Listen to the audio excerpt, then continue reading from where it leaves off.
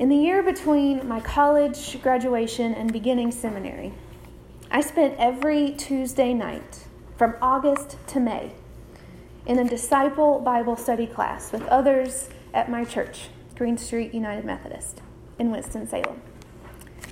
This was my workbook that I still cart around and carry with me. The pastor was very clear that in order for this group to work, we had to truly commit to the work of reading the Bible and engaging seriously with the questions in the workbook and attend the 2.5-hour class faithfully. In his words, we were going way beyond Bible study. And as a 20-something college graduate living alone, it was rather intimidating to decide in August that for the rest of the year, this gap year I had given myself, that I was going to spend every Tuesday night at church, discussing Genesis to Revelation in a very diverse group that started out around 20 people and ended up being about 11. But my two best friends from the church, the three of us, we decided we were going to do this together. We were all going to be going to different places after that year was up, so we also thought this is a part of our friendship that we wanted to experience and nurture together, to grow in faith together, because we would all be moving on, getting married, going to school, getting promotions and jobs in other cities once that year was over.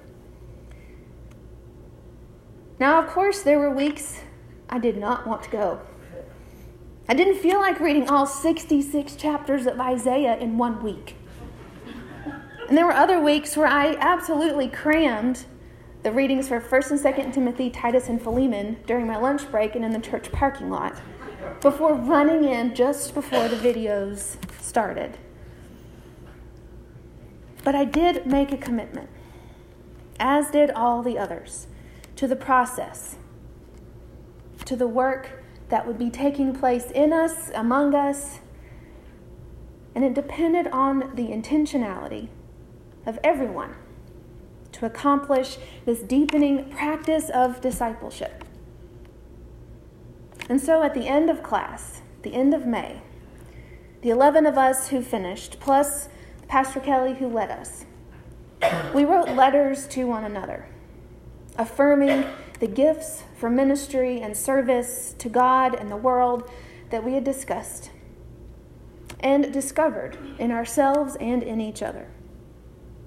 After all of those many months, tending and deepening our relationship with God and with each other in the world.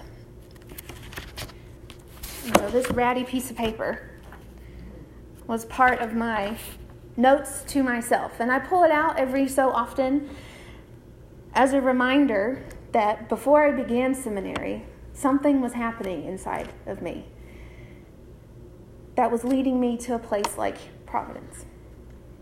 And so some of the messages that remind me of my gifts come from Pastor Kelly, who recognized a kinship in ministry, an apostle, a prophet, a healer with a calm presence in the storm, a wounded healer, rooted in stability, able to provide quiet confidence, a gentle leader with intellect and firepower to back it all up. I still think I'm living up to that one.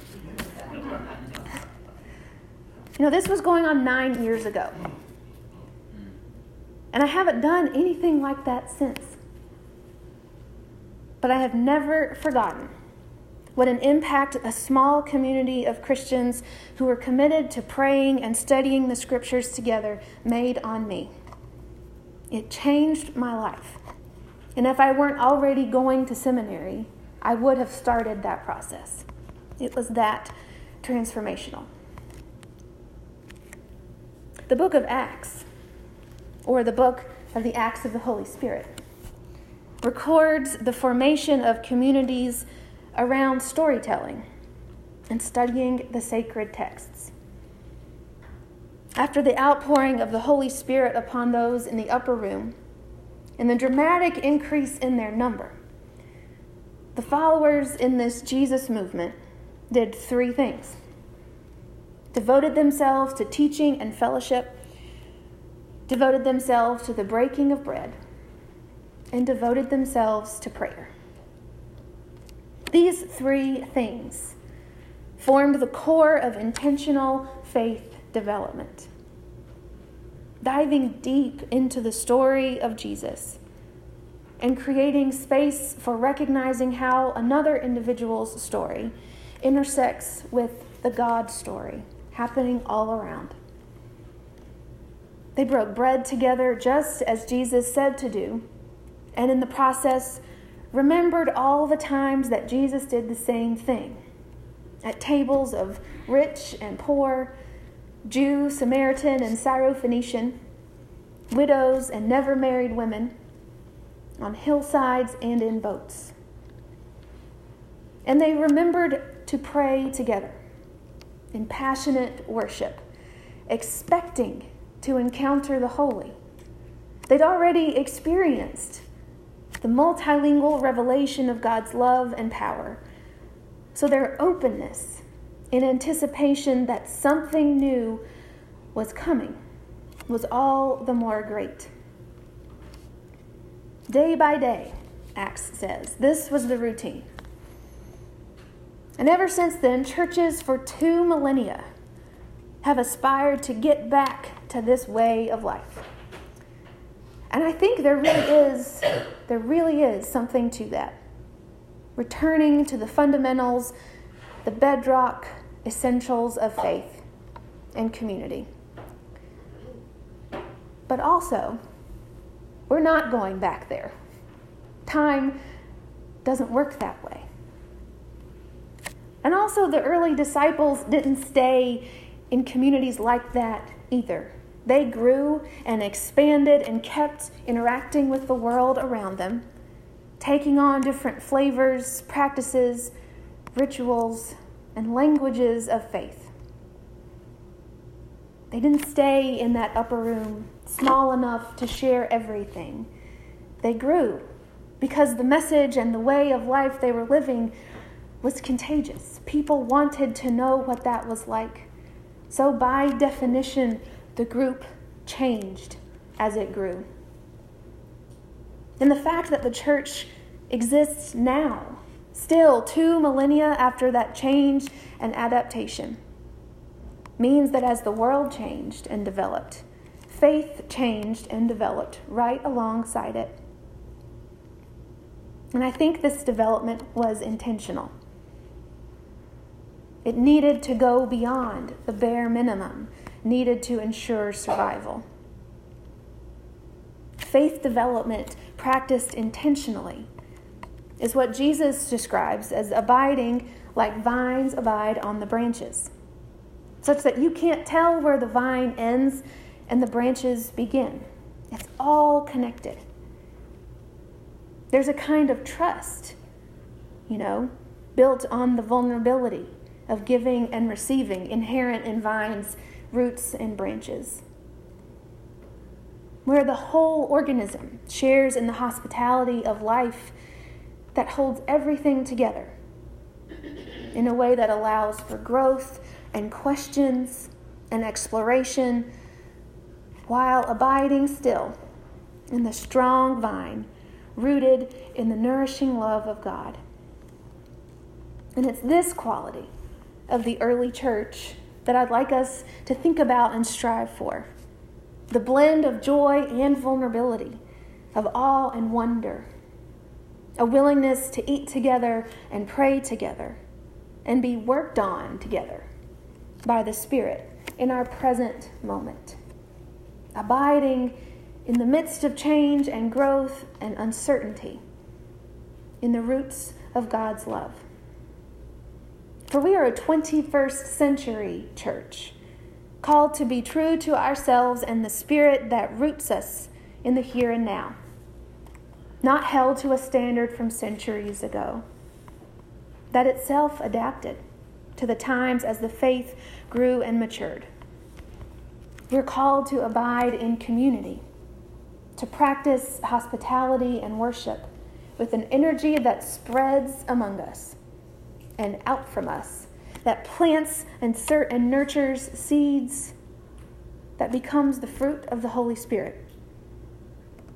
You know those fruits of the Holy Spirit. You probably learned the song. Love, joy, peace, patience, kindness, goodness, faithfulness, gentleness, and self-control. These fruits can't be harvested without relationship. They cannot be shared without community. They cannot be tended and multiplied without an invested commitment to the Spirit that holds us all in common. This is faith development, way beyond Sunday school. But the seeds and fruits of the Spirit are planted and nurtured there.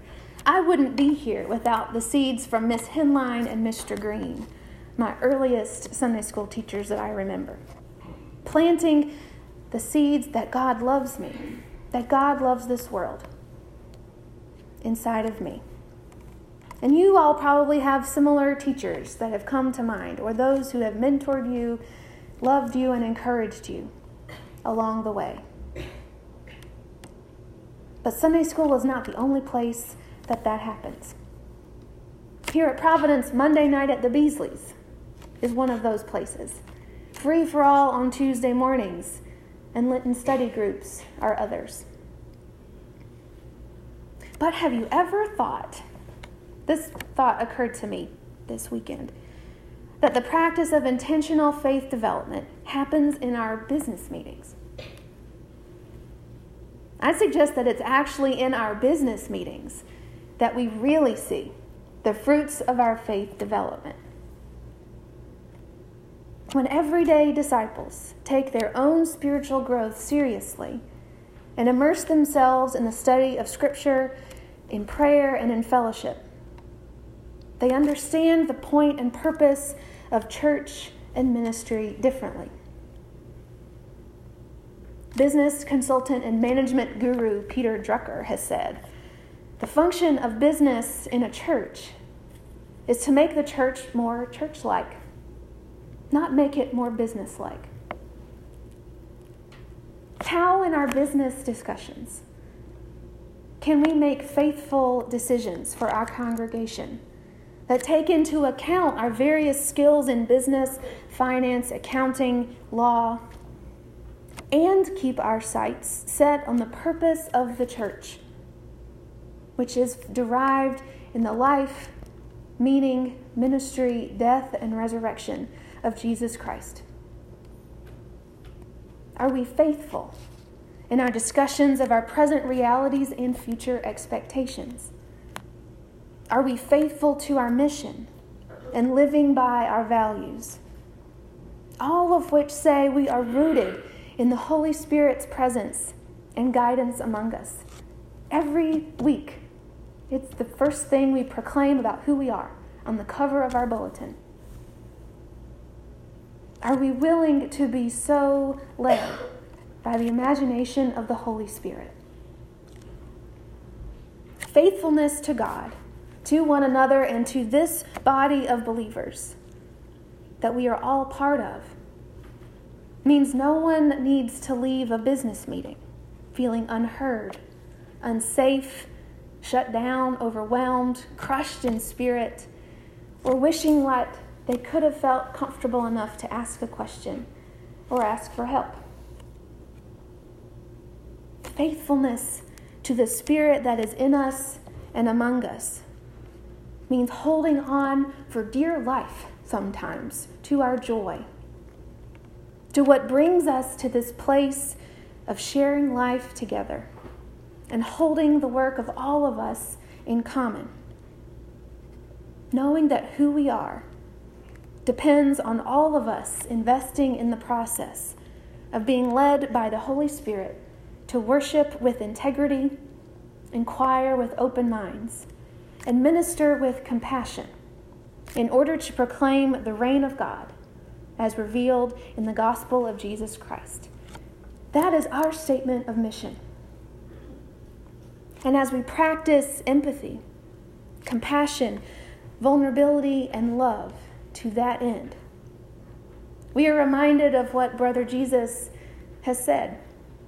And I love the interpretation Eugene Peterson gives to the gospel passage read earlier.